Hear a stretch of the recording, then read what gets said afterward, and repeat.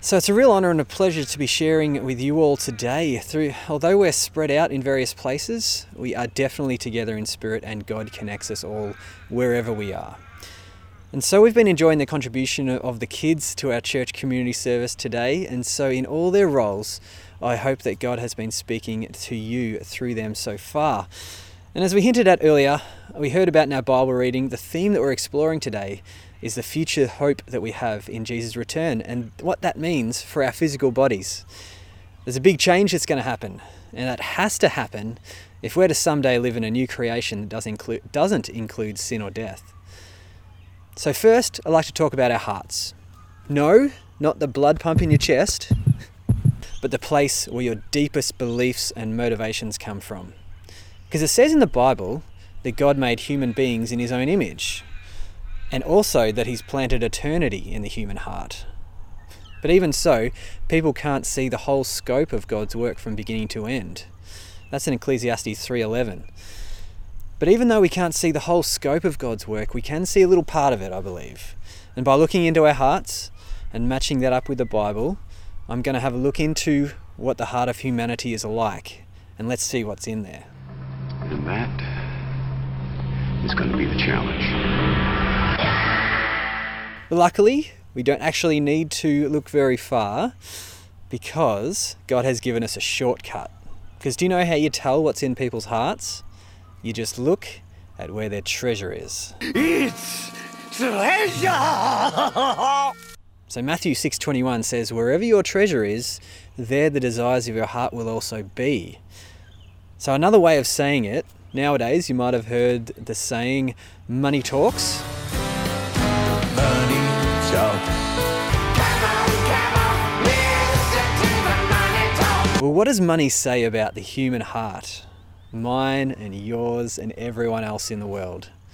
Well, let's see what the numbers say. So I did a bit of research and found out that out of the 30 highest grossing films of all time, the ones that have made the most money worldwide, 23 of them are either comic book superhero movies or movies about people with superpowers. And yes, I'm including the Furious movies for obvious reasons.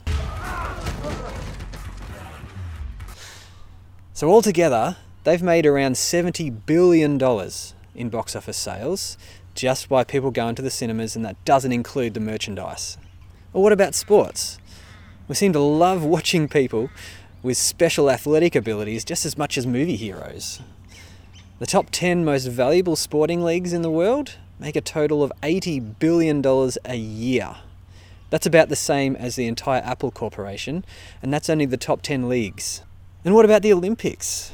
The most expensive Olympics of all time was the 2014 Sochi Winter Olympics in Russia. That cost them $74 billion to put on. And the 2008 Beijing Olympics cost China $64 billion. And so the money tells us our heart's desire is to see extraordinary people doing seemingly impossible things. That makes sense, right? But why are we so obsessed with people with special abilities? Now, I think that it points to the fact that we have a love for something called transcendence. Now, that's a big word for just experiencing life that's better than normal. So because God, like we heard in the Bible just before, he's put eternity in our hearts, we have a longing to be extraordinary. We want to transcend this body that gets weak and hurt and wears out. And that's why everyone, to some degree, wants to watch superstars and superheroes, but I think it means that we also want to be superstars and superheroes, especially Batman. I'm Batman. I'm Batman. I'm Batman-ing. I'm Batman. I'm Batman. I'm Batman. I'm Batman. I'm Batman. I'm Batman. I'm Batman. I'm Batman. I'm Batman. Obviously, sir. So this is where I wanted to transition into the theme of hope. Hope. Hope. Hope. It is the only thing stronger than fear. Remember, Red, hope is a good thing. It's our hope that makes us human. So the good thing is that I believe the reason God put a longing for transcendence in our hearts is that it's actually going to be what we experience in the very real future. So we're assured by the Word of God that if we follow Jesus, He will take our weak mortal bodies and change them into glorious bodies like His own someday. So that's what we look forward to the most. That's what we hope for. That's transcendence. Hope makes anything bearable. We can get through anything if you believe that the things will get better in the future. Especially if what you hope for is nothing short of eternal perfection. So Romans 8:18 says, "Yet what we suffer now is nothing compared to the glory He'll reveal to us later." Think of it. What is our hope? What's our new body like? 1 Corinthians 13:12 says, "All I know now is partial and incomplete, but then, in the future, I'll know everything completely, just as God knows me completely." So our mind will be made perfect in knowledge of God. And 2 Corinthians 5:1 says, "For we know that when we die, we leave this earthly body, and we will have an eternal body made for us by God Himself and not by human hands." We grow weary in our present bodies, and we long to put on our heavenly bodies like new clothes. For we will put on heavenly bodies. We will not be spirits without bodies. So our bodies and spirits will be made perfect too. And finish it all off, Revelation 21:4 says about us in our new bodies that God will wipe every tear from our eyes, and there will be no more death or sorrow or crying or pain. And all these things are gone forever. So our lives will be made perfect as well.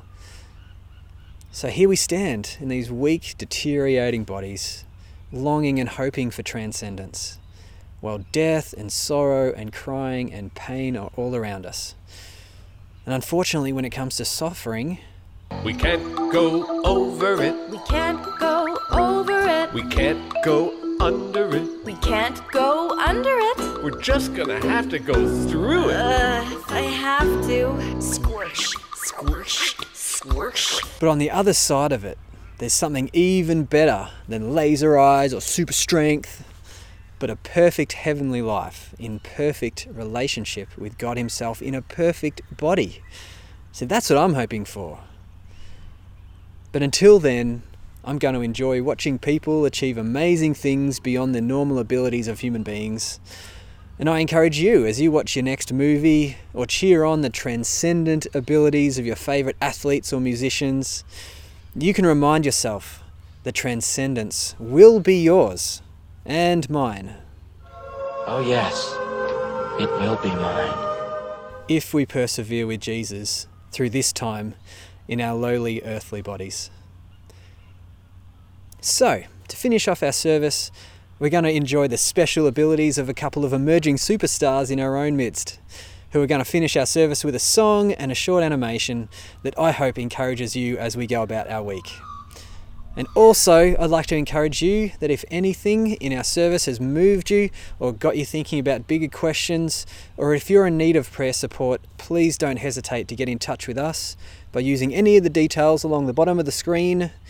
I'll give you 10 seconds to write them down if you need to, while I finish off with a massive thank you to all the kids who've contributed to the service today.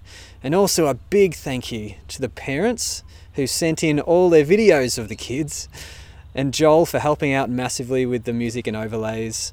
This would have been a very, very boring service if it wasn't for you guys. So to you I say, thank you.